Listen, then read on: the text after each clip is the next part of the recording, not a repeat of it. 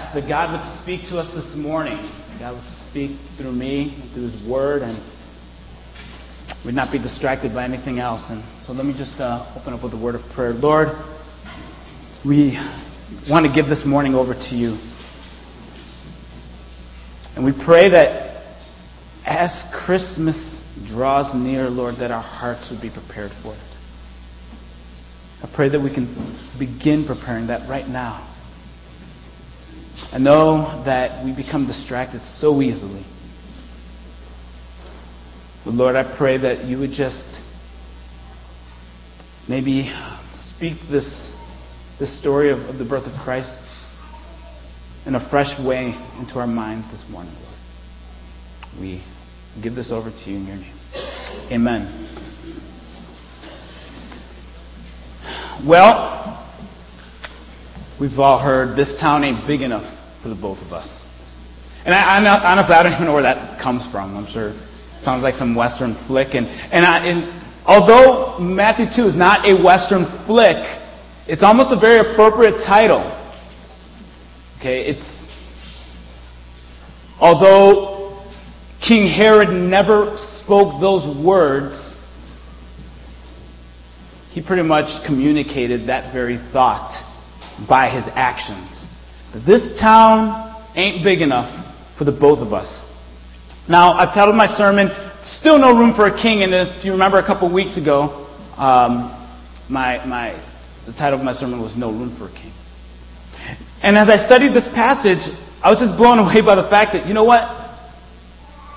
Christ's birth came, and it's amazing how the hearts of the people were not prepared for it. And there was no room for this Messiah in many people's hearts. And so I want to talk about that this morning. And I hope that my prayer is that this Christmas you would make room in your heart, in your life, in your household, in your Christmas traditions for the King that is above all kings, King Jesus the Christ, the Messiah, the Savior, and the ultimate promise keeper. If you remember, we talked about that a couple weeks ago as well. That God is the ultimate promise keeper. People have made promises to you and have broken them. You've made promises to others and failed them. And we've disappointed each other often. But God is the ultimate promise keeper. And this morning I'd like to look at Matthew 2 and the various responses to Jesus' birth. How was He welcomed? And I pray that we'd be able to recognize in our own heart, how do we welcome the celebration of the birth of Jesus Christ every season? Well, we read in Luke 2 that there were a couple of responses already. The shepherds came and they worshipped, and then there was the non-responsive Bethlehem. And we're going to look at a few more of those this morning. So we'll start in Matthew 2, verse 1 and 1 through 12. I've titled this portion, Worship of the King. The Worship of the King. Verse 1. Now after Jesus was born in Bethlehem of Judea in the days of Herod the king, behold, the wise men from the east came to Jerusalem. Now let me just look at the first half of this verse. Jesus was born in Bethlehem, as we mentioned before. And actually, if you notice, not all the gospel accounts point this out. Only Matthew and Luke who talk about the birth of Jesus Christ. But to Matthew, this is an important fact. Bethlehem. What was so important about Bethlehem? Well, if you start to study Matthew, you will see that Matthew portrays Jesus Christ as the king. It's a great image. He portrays him as the king. And so it's important that he mentions Bethlehem because Bethlehem is known as the city of David, the town of David. It's also the place that Jacob, back in the book of Genesis, buried his beloved Rachel, Genesis 35:19. Bethlehem is also the place that Ruth met and married Boaz in Ruth 1:22 and 2:4. And if you remember, Ruth and Boaz were the grandparents of King David. And then we read in 1 Samuel 17 that Bethlehem is the place that David grew up. And then finally Micah, in Micah 5:2, says that the Messiah will come from this town of Bethlehem. So Bethlehem was such an important piece of the story, especially in Matthew's account as he is portraying him as the king. This is the same place that King David came from. So do not overlook the significance of Bethlehem. And on top of this, if we were to read Matthew 1, we'd realize that Matthew traces the genealogy of Jesus back to King David. And he also highlights the virgin birth. This baby was special. He was the Messiah. He was the king. And that is the point. But as we continue on, it said, wise men from the east came to Jerusalem saying, "Where is he who has been born the king of the Jews? For we saw his star when it rose, and we have come to worship him."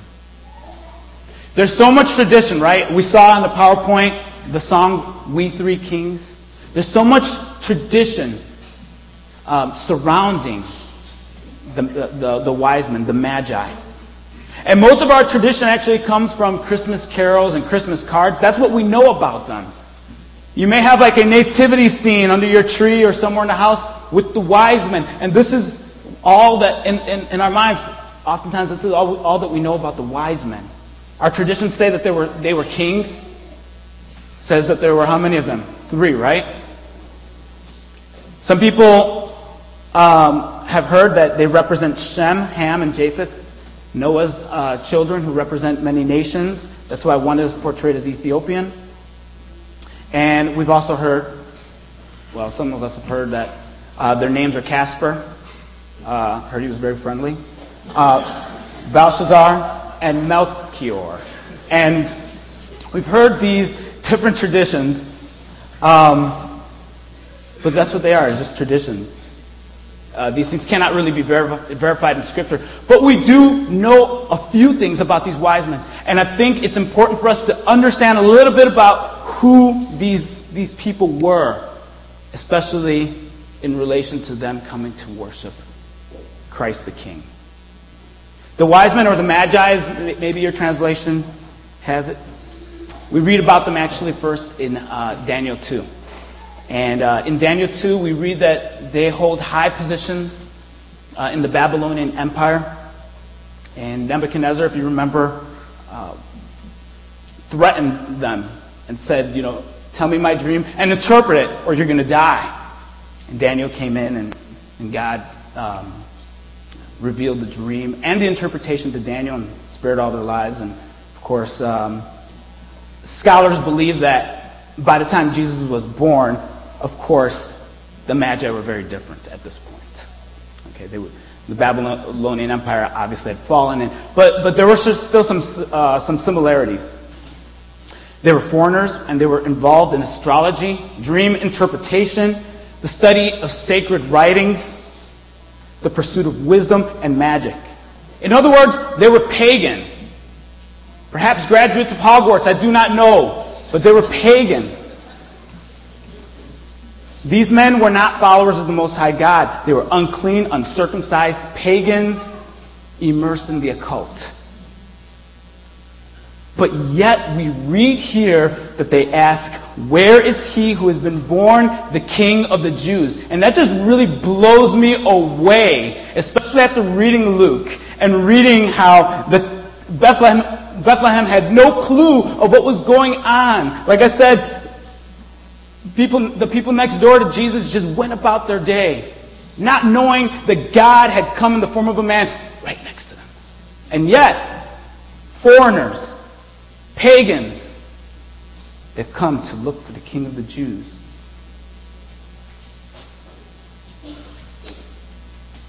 For me, as I think about this, it's a challenge to myself and to my heart.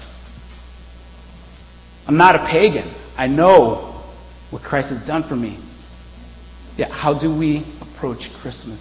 Do we approach it with this enthusiasm that we see the wise men having? Do we set apart time for worship? I promise you I wouldn't forget it. Sorry. Do we set aside time for worship? This Christmas Eve service, like I said before, it's not merely tradition. It's time for us to prepare our hearts for the next day. That's why we invite you to come. And if you're not coming to this, then the encouragement is to set apart time with your family and friends to reflect on the birth of Jesus Christ. Now, they saw a star, and the star had led them to Israel. Now, the star is something that really baffles a lot of people. A lot of questions raised because of the star. But actually, it's quite simple to explain. The heavenly bodies were aligned in such a way that Pluto and Jupiter, along with Tatooine, the Dagobah system, and Narnia... No, seriously, we don't know. We don't know what went on with the star. But you're going to hear explanation upon explanation. I'm sure that if you Googled it, you're going to find article upon article upon article what happened. And people who know, who are involved in astronomy and know these things way better than me will probably try to come up with some sort of an explanation. But really, at the end of the day, we don't know. And I like John Piper. He points out the fact that we love to focus on minimal facts and the marginal. And we become obsessed with, well, how did that work? And really, it doesn't matter. All we know is that somehow it happened, and we know that it was divine. God is leading these men. What other reason would they be seeking out the King of the Jews? People may try to explain it from passages like Numbers 24:17, Balaam's prophecy.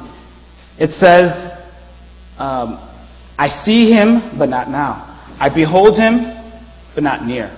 A star shall come out of Jacob, and a scepter shall rise out of Israel. But personally, that doesn't really even clear things up for me either. It still raises a lot of questions. So when I read a passage like this, and when you read it, it's okay to be curious, and if you want to do some research, just don't get wrapped up in, man, I've got to make this work in my mind. Because God chose not to reveal how that actually worked. We just know that God was guiding them over here. It was an amazing event. Well, we move on to verse 3 here, and it says, when Herod the king heard this, he was troubled, and all Jerusalem with him. Herod was troubled. When I read that, I'm like, what an idiot. I mean, seriously, this guy really has little excuse for the way he's acting. He is troubled that the one who came to save him from his sin was born. It's so backwards. But you know what? Actually, I think we need to understand a little bit of who King Herod was to kind of understand why he would be troubled. Herod the Great is what they called him, which is really ironic because we know him best for the slaughtering of children. Not so great in our eyes, is it? And he's the first of several Herods in the New Testament. His father, Antipater, was appointed by Julius Caesar. And then appointed his son as prefect in Galilee. And Herod started to gain popularity and respect as he would suppress Jewish guerrilla bands who continued to fight against their foreign rulers. So he started to gain respect, and he was viewed as somebody who could handle the pressure and who was tough. Interestingly enough, Herod the Great was only half Jewish. He married a Jewish woman named Miriam to please the Jews, and he did other things to please the Jews, like give back money during times of economic hardships. See, stimulus packages aren't new. During the Great Famine of 25 BC, which some of you may remember, he melted down gold objects in the palace. Just a joke. I did like it. During the famine, he melted down gold objects in the palace to buy food for the poor. He did what was necessary to keep the morale high at times. Well, so far he sounds like a great guy. He is great. All right. However, he was an ambitious man. Some other great things I should point out. He built structures, he built theaters, he built racetracks, he started the reconstruction of the temple, he beautified and lavished cities, he benefited the empire greatly. Yet, all of the great things he did could never erase or mask the malicious acts that will forever tarnish his reputation as Herod the Great. Herod was a man who was fearful of losing the throne. He was paranoid. He was suspicious that people even were going to take over the throne, even people who were close to him, and he did not hesitate to kill even his own family members if he thought that they were going to take over his throne. Well, it started with his brother-in-law, Aristobulus, the high priest. He killed him because he suspected that he was going to overthrow Herod. He executed him by drowning, and then he provided a magnificent funeral in which he allegedly pretended to weep at. He also ended up killing his wife Miriam and 3 sons. Okay. And if that weren't bad enough, shortly before his death, to ensure a proper sense of mourning in the country, he ordered the arrest of many citizens and commanded that they be executed on the day that he died, just to make sure that people are not rejoicing over his death. Do you want to know why Herod was troubled by the rumors that a king was born in Israel? Well, he was paranoid about losing his throne. Even to a baby. He would do anything to preserve his evil reign. Even execute his own flesh and blood. And one ancient writer claimed that Caesar Augustus, who was over him, one time said, "It is better to be Herod's pig than his son." All right, you would imagine that Herod, in order to please the Jews, would have refrained from eating a pig or sacrificing a pig. So, in that sense, a pig was safer than his own sons. He was not a nice guy. He had a reputation for being evil. Verses 4 to 6, I go on and say, "And assembling," this is Herod, "and assembling all the chief priests and scribes of the people, he inquired of them where the Christ was to be born. And they told him, in Bethlehem of Judea, for so it is written by the prophet, and you, O Bethlehem, in the land of Judah, are by no means least among the rulers of Judah. From you shall come a ruler who will shepherd my people Israel." Herod, I guess unfamiliar with Scripture, not surprisingly, summoned religious officials, religious leaders. He wanted to know where this threat was going to be born. He'd heard the rumors through the grapevine.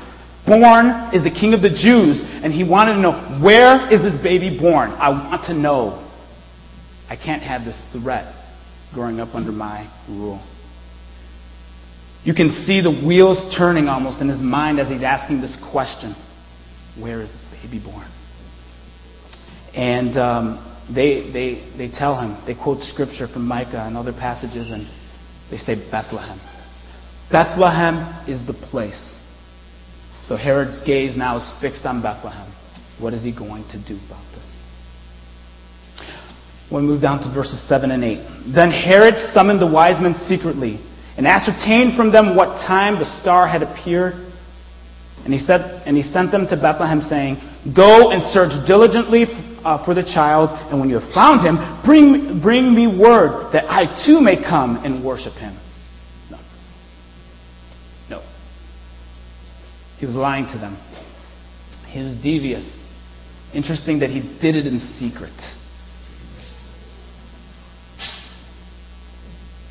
Sin is often done in secret, right? He wasn't going to do this publicly. He wasn't going to announce, "Oh, I want to worship this king. He's not going to do that publicly. He knows people wouldn't believe it anyway. He wanted to know when they first saw the star. He needed to understand, how old might this baby be by this point? His treachery runs deep. Why would the wise men have reason to doubt his intention? I'm sure that when they came to Israel, they were probably expecting more enthusiasm and more excitement, and yet they received none of that. They were almost alone in their quest to find this Messiah. So when they found somebody interested, why would they have why would they have any reason to question this or doubt this? They didn't realize that Herod desired to murder him.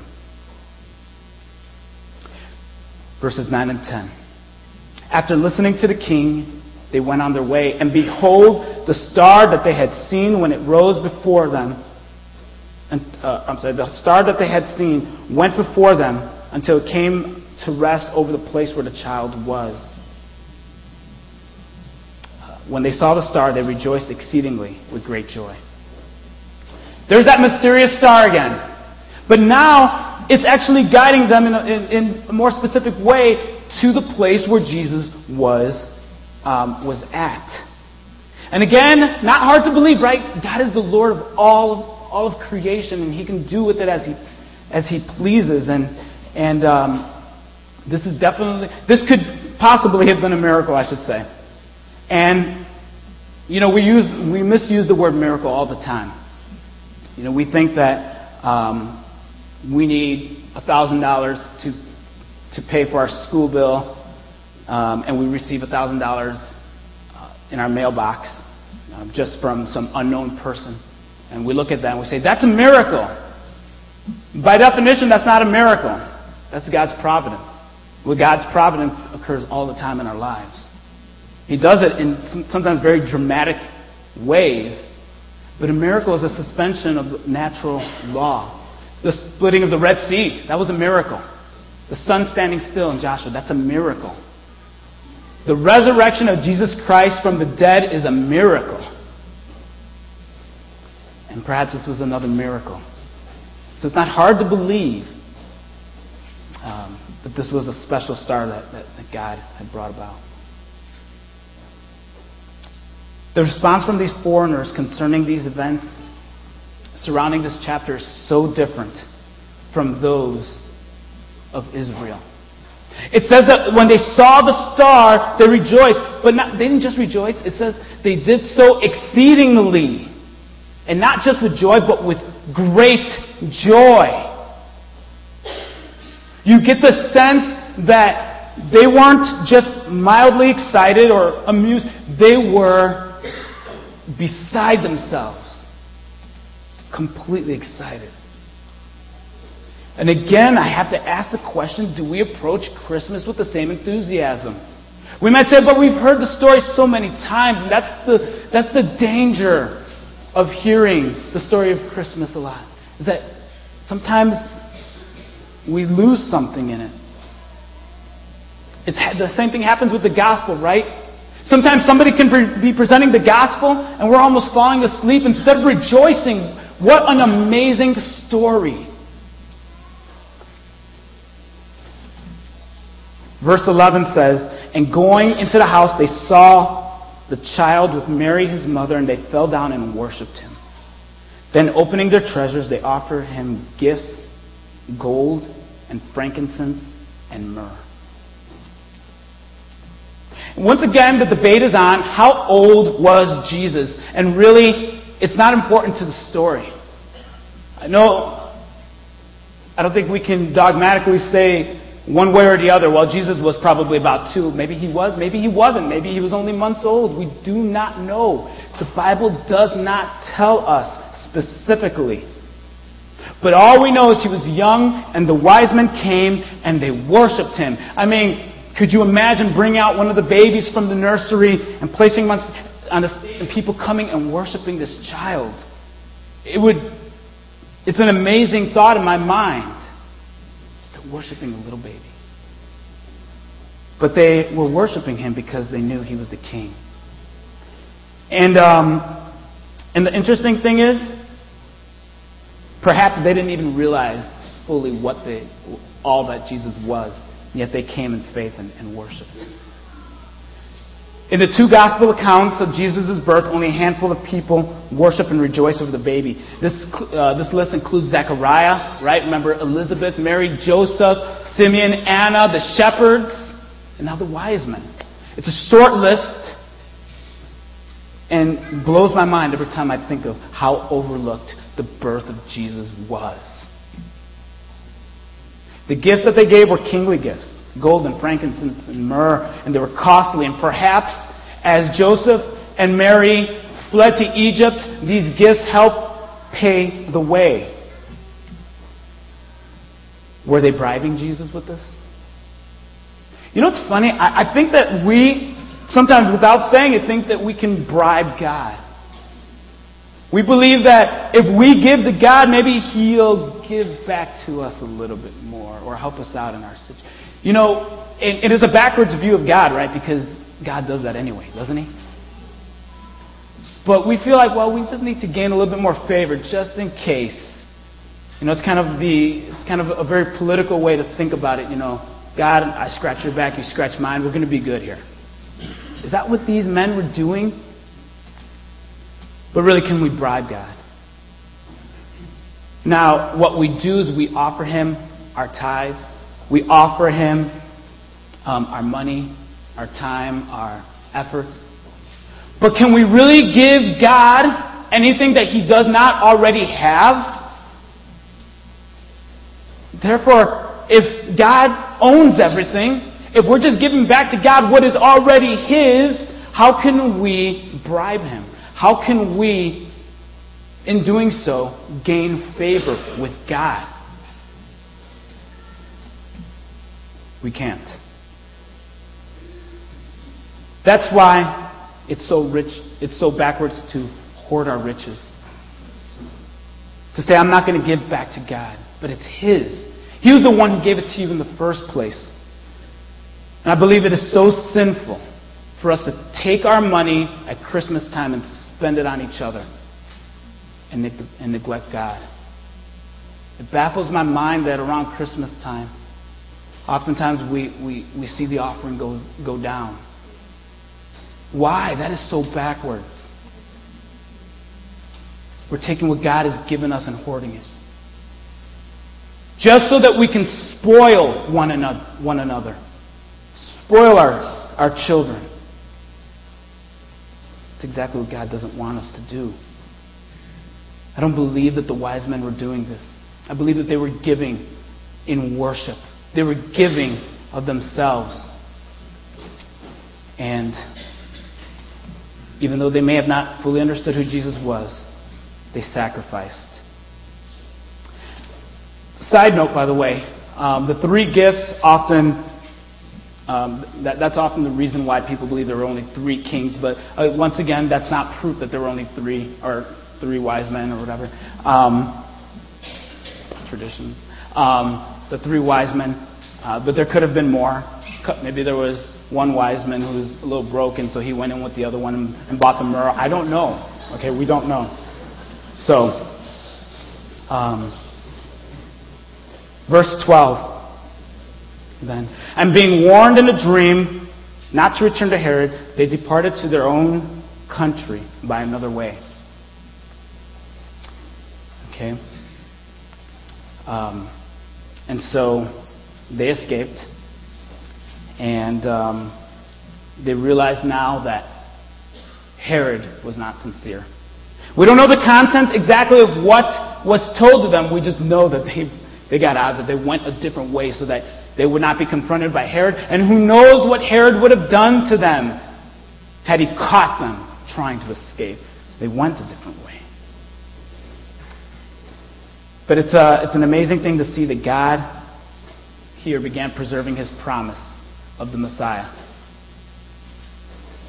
He started by sending the wise men a different way. Well, I see three different responses in this passage. Perhaps we can relate to one of them. Hopefully we can relate to the third one the most. Or at least make it a goal to relate to this third one. The first one is the response of Israel. Indifference. Isn't it an amazing thing that when the wise men came and they said, "Where is the King of the Jews that was born?" Nobody followed them. Nobody is going with them saying, "What? I want to see this too. I want to worship as well." It didn't strike them that foreigners are coming into their country to worship their king.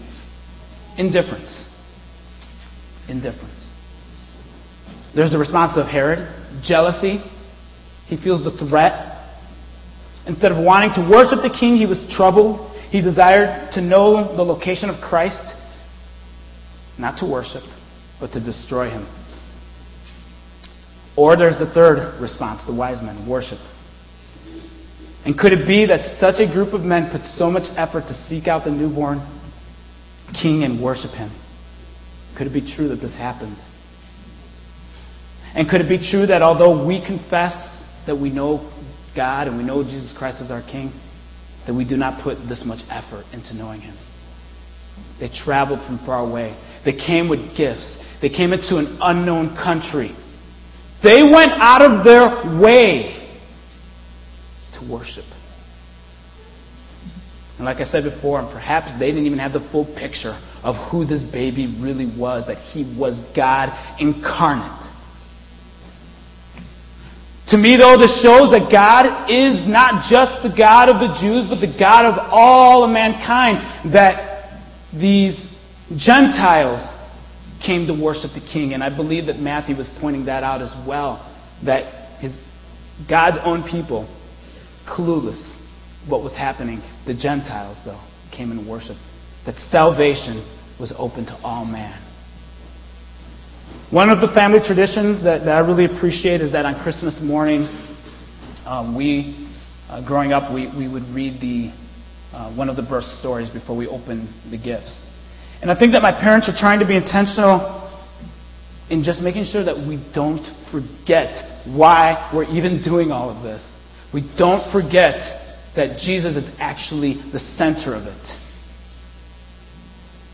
Pray and say amen, and then I would go and rip open my gift with, I don't know, whatever. Okay, the second point. That's what happens when I try to come up with a joke on the fly. Okay, my second point. Matthew 2:13-18. I call this the threat on the king. So we have the worship of the king by the wise men. Here we have the threat on the king. Verses 13 through beginning of 15 says this: "Now when they departed, behold, an angel of the Lord appeared to Joseph in a dream and said, 'Rise, take the child and his mother and flee to Egypt and remain there until I tell you, for Herod is about to search for the child and destroy him.' And he rose and took the child and his mother by night and departed to Egypt and remained there until the death of Herod." Remained there to the death of Herod. Once again, God is warning in a dream. And he warns Joseph and says, "Take your wife and her child and flee to Egypt," which was about 90 miles away.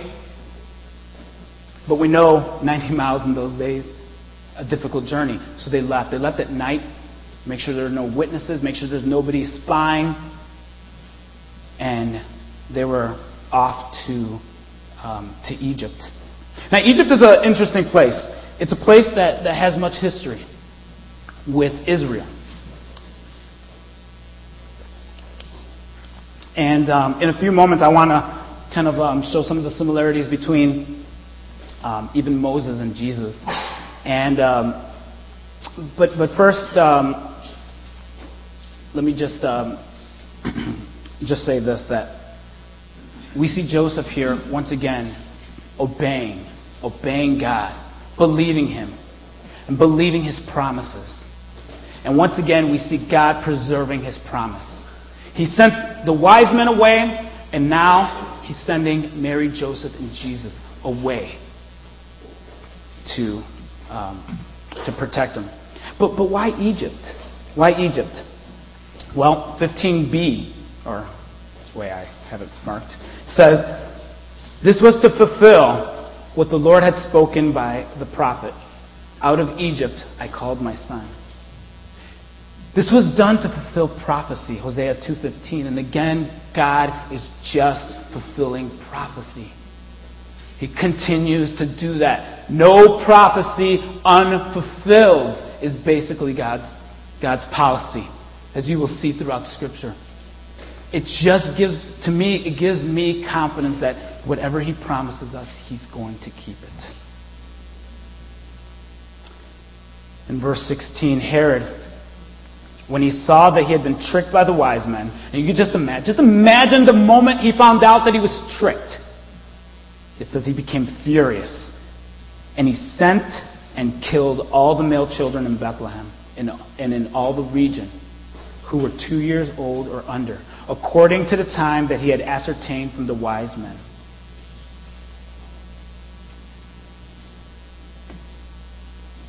Like I said, we don't know how old Jesus was.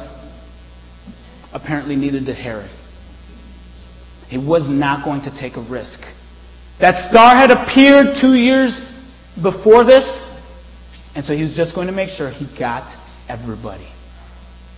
And he wiped out every child 2 years old and younger.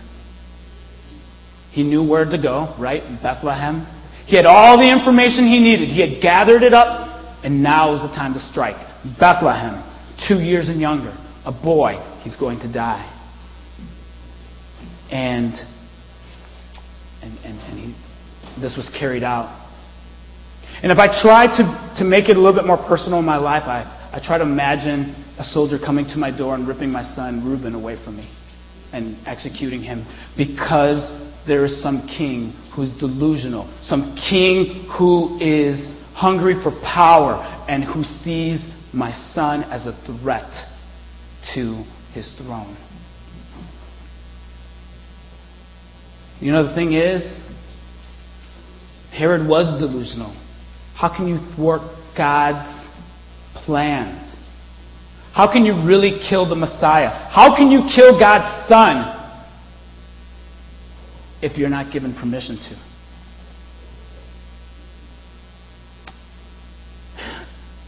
Though it then comes as no surprise that a man like Herod, though, would have done such a thing, as we read before. And actually, history tells us that even other people looked at Herod and they were just appalled by his actions. How many were murdered? I know I've been under the impression that it was hundreds. And I think I even said that at youth group on Wednesday. But in studying it further, it's probably more like 20 to 50, which is a little different. But to me, and because Bethlehem's a small town, and the region surrounding it was rural. But to me, it does not change the atrocity that occurred on that day. It does not change the severity of Herod's actions. And a stat like that would have been of no comfort to the mother who lost her son or sons on that day. Well, we move down to verses 17 to 18. And it says, "Then was fulfilled what was spoken by the prophet Jeremiah. A voice was heard in Ramah, weeping and loud lamentation. Rachel weeping for her children. She refused to be comforted because there are no more." Now this is kind of an obscure and a difficult passage to understand. And I would try my best to not confuse you or myself, as I often do. But in Jeremiah 31:15, Jeremiah uses personification. And he refers to the mothers of Israel as Rachel. And if you remember who Rachel was the wife of Jacob, as we mentioned earlier. And she was the mother of Joseph and Benjamin. And she was barren for a time. And we read in Genesis 31 that she went up to Jacob and she cried out to him saying, "Give me children or I shall die." as she witnessed her sister and her servants having children. So she was desperate. She wanted children. And especially in those days, as you've probably heard before, it was part of a woman's identity to have children come from her, that she was a wife. And so she was desperate. So Jeremiah uses Rachel as to refer to all the mothers of Israel. In Jeremiah's day, he's talking about the mothers weeping over the fact that their children had been taken off into exile. And that since Israel was in exile, they had ceased to become a nation, and in a way had become dead. The sadness of the mothers in Jeremiah parallels the sadness of the mothers in Matthew. It parallels it because we see the Messiah. The threat on the Messiah was much like the threat on Israel during the exile. That they would lose their identity completely. And the parallel here is that the Messiah would die and that all hope would be lost. We also see the parallel, the mothers weeping as their sons are being taken off into captivity, with the weeping mothers in Matthew 2 as their sons are being slaughtered. You know, these events remind me of a song. A powerful song that was written by the late Rich Mullins. He wrote this right before his death, actually. He never officially recorded this song. It's a powerful song, and I'll read you some of the lyrics here. And they're recounting these events here. It says, Joseph took his wife and her child, and they went to Africa. And the song's called My Deliverer, by the way. They went to Africa to escape the rage of a deadly king. There along the banks of the Nile, Jesus listened to the song that the captive children used to sing. They were singing, My deliverer is coming. My deliverer is standing by. He will never break a promise. He has written it upon the sky. My deliverer is coming. My deliverer is standing by. And I will never doubt his promise, though I doubt my heart and I doubt my eyes. My deliverer is coming. My deliverer is standing by. I love the words. He will never break his promise. He's written it upon the sky. The picture of the rainbow and God's promise never to destroy the earth and flood as he did before. And the words, I will never doubt his promise, though I doubt my heart and I doubt my eyes. You see, my heart might deceive me. My emotions may get the best of me and I cannot trust them. My eyes might deceive me. My mind might play tricks on me. And those things might deceive me and I cannot trust them. I might doubt them. But the thing that I cannot doubt is God's promise. He keeps them. He always keeps them.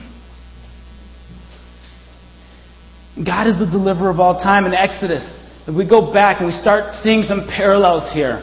In Exodus, we find Israel enslaved by Egypt. It was a place of refuge in Genesis, right? Because of the faithfulness of Joseph, the son of Jacob. It was a place of refuge, but by the time we get to Exodus 1, we start seeing that Joseph, after his death, was forgotten, and now Israel had become a threat in the eyes of the king of Egypt, Pharaoh. He saw them as a threat as they were multiplying, so he said, we need to work them harder. We need to break their spirits. And eventually he said, you know what? We need to take action. We need to take all of their sons as they're born and toss them into the Nile River. And once again, just like in Matthew, the sons are being tossed into the river. Or being executed, I should say, and this time being tossed into the river. Exodus 2:23-25 says, during those many days, the king of Egypt died. And the people of Israel groaned because of their slavery. and cried out to God for help. The cry for rescue from slavery came up to God, and God heard their groaning. And God remembered His covenant with Abraham, with Isaac, and with Jacob. And God saw the people of Israel, and God knew. You see, as they cried, God heard and said, I've made promises to these people, and I'm going to keep my promise. And even as the babies were being thrown into the Nile, God preserved one, Moses, and was going to raise him up as a deliverer. In Matthew, we have a similar situation. Israel finds himself under the control of Rome. They were looking for the Messiah, the deliverer, to save them from this oppression. Jesus, like Moses, was protected from a mass killing, and then he fled. Moses also fled later on in his life. Jesus fled to Egypt. Moses fled from Egypt. And it seems like so much was against Jesus from the beginning. Philip Yancey commented on this in his book, The Jesus I Never Knew. And I heard this quote before I ever even read the book in an audio journaling song called Underdog. They quote this. And I remember it struck me then, and then when I read it again, it struck me again. The quote reads as follows: Underdog. I wince even as I write the word, especially in connection with Jesus. It's a crude word, probably derived from the dogfighting and applied over time to predictable losers and victims of injustice. Yet as I read the birth stories about Jesus, I cannot help but conclude that though the world may be tilted toward the rich and the powerful, God is tilted toward the underdog. He has brought down rulers from their thrones and has lifted up the humble. He has filled the hungry with good things, but has sent the rich away empty, said Mary in her Magnificat hymn. It might be easy for us to look at Herod and start feeling good about ourselves. Okay. I'd like to ask this question, though. Are we any better than Herod? Are we really? You might be offended I asked you that question. You might even become a little defensive. Of course I'm better than Herod. Of course I am. But if you were in a position of great power, can you say that you would not shed innocent blood for your own purposes? Let me just say this, that Herod was not the only one to do this. Okay? Hitler was not the only one to do this.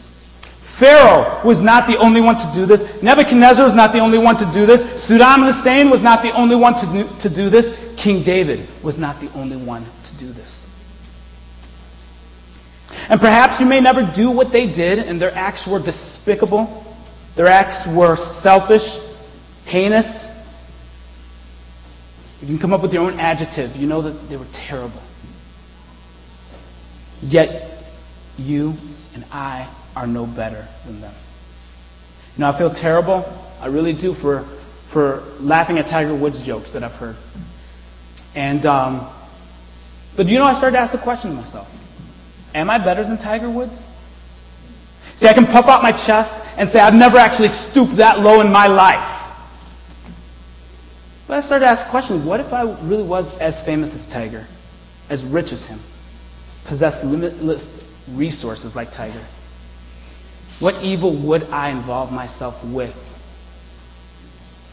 I don't know. Would my life crumble beneath my feet like Tiger's? Unfortunately, we hear of regular people, maybe they're wealthy, who travel around the world and get involved and partake in child prostitution, right, in places like Asia and other places around the world. I have to think that those... Where did they decide that they were going to involve themselves in such sin, in such disgusting perversion? You see, we are all so corrupt in our being. Some of us have been tempted with things that others have not, and sometimes we become arrogant. I can't believe that person struggles with that, or did that, or committed that sin. I would never do that. We have a hard time looking in the mirror at our own. And we'd be horrified, really, if people could see our thoughts oftentimes. The Christian singer Derek Webb says in one of his songs, "Good Lord, I'm crooked deep down. Everyone is crooked deep down." And we know the saying, right? All men are created equal. And all men are equally guilty at birth. You were born as guilty as Hitler, Herod, Hussein, and all the rest of them. And your fate will be the same as theirs if your faith is not exclusively in the Lord Jesus Christ. That's a harsh reality. Many of you have put your faith in Jesus Christ, and your eternity is secure, but Lord forbid any of us ever take credit for our salvation. It's nothing that we did. It's all that He did for us. I believe it's even Him who opened our eyes to the truth. We cannot become arrogant of this. And I say none of this to justify Herod's actions. I say this to remind us of why Jesus came to this earth, to save us from this sinful state that we were born in. There's been so much bloodshed for the sake of Christ throughout history. It began with the bloodshed in Bethlehem, right? We see John the Baptist, even Jesus Christ on the cross. All of His apostles, minus one, were murdered for the sake of Christ. Other disciples were murdered as well. Servants of Jesus Christ throughout history, even to today, are being murdered for the sake of Jesus Christ. And yet, no matter how much blood is shed for the cause of Christ, it will never equal the cost and bloodshed of Christ on the cross. That brings us to the last portion of our scripture here. Verses 19 to 23, which I call the return of the king. But when Herod died, behold, an angel of the Lord appeared in a dream to Joseph in Egypt. By the way, Herod's death, let me just stop here. Herod's death was not glamorous. According to the Jewish historian Josephus in his Antiquities, it says that he died of this: ulcerated entrails, putrefied and maggot-filled organs, constant convulsions, foul breath. Can that kill you?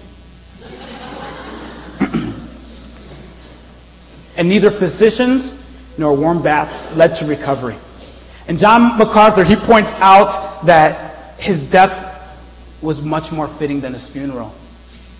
For his son, the successor to the throne, apparently put on a great funeral for him, which is very, very ironic because 5 days before Herod died, he had just put to death another one of his sons for threat that he was going to take his throne, even as he's dying. But his death opened up the opportunity for Joseph and his family to return.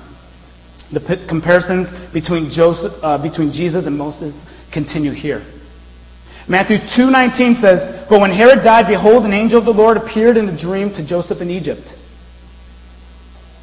We go back to Exodus 4:19. It says, "And the Lord said to Moses in Midian." We see God now speaking to both of them. Matthew 2:20 says, saying, "Rise, take the child and his mother and go to the land of Israel, for those who sought the child's life are dead." Exodus 4:19. "Go back to Egypt, for all the men who were seeking your life are dead." Matthew 2:21. "And he rose and took the child and his mother, and they went to the land of Israel." Exodus 4:20.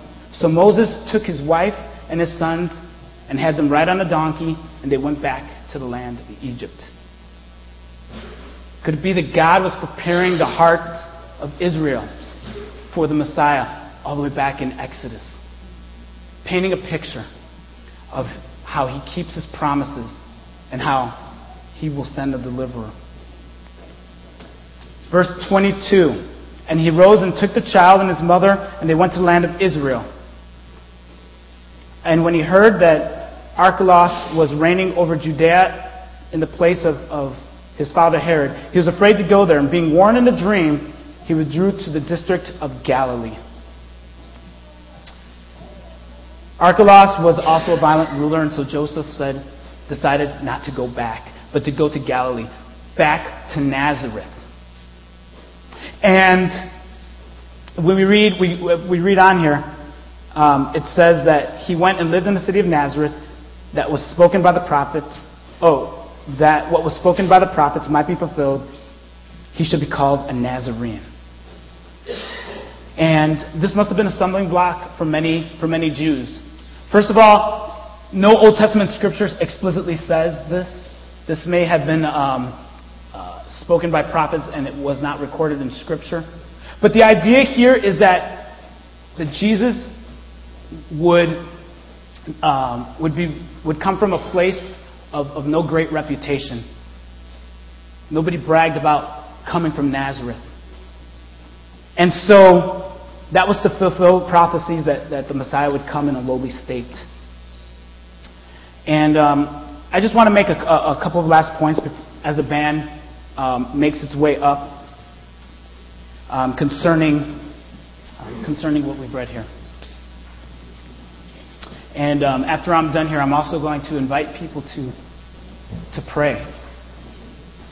If God has been speaking to your heart as the band plays, but I have a few final thoughts here. Is there any room in your heart this season for the King? Think about that. What will your response to Jesus be? Will it be indifferent? Will it be jealousy? Why do we have to do this? I just want to get on with my Christmas celebrations. I don't have time for God. Or will it be worship? Will our time be centered around worship? Though you may doubt your heart and you may doubt your eyes, you may find security in the fact that we never have to doubt God's promises. He went through so much to be with us, and yet we crucified Him. Now let us exalt the name that is above every name, that at the name of Jesus, every knee shall bow in heaven and on earth and under the earth, and every tongue confess that Jesus Christ is Lord, to the glory of God the Father. Amen.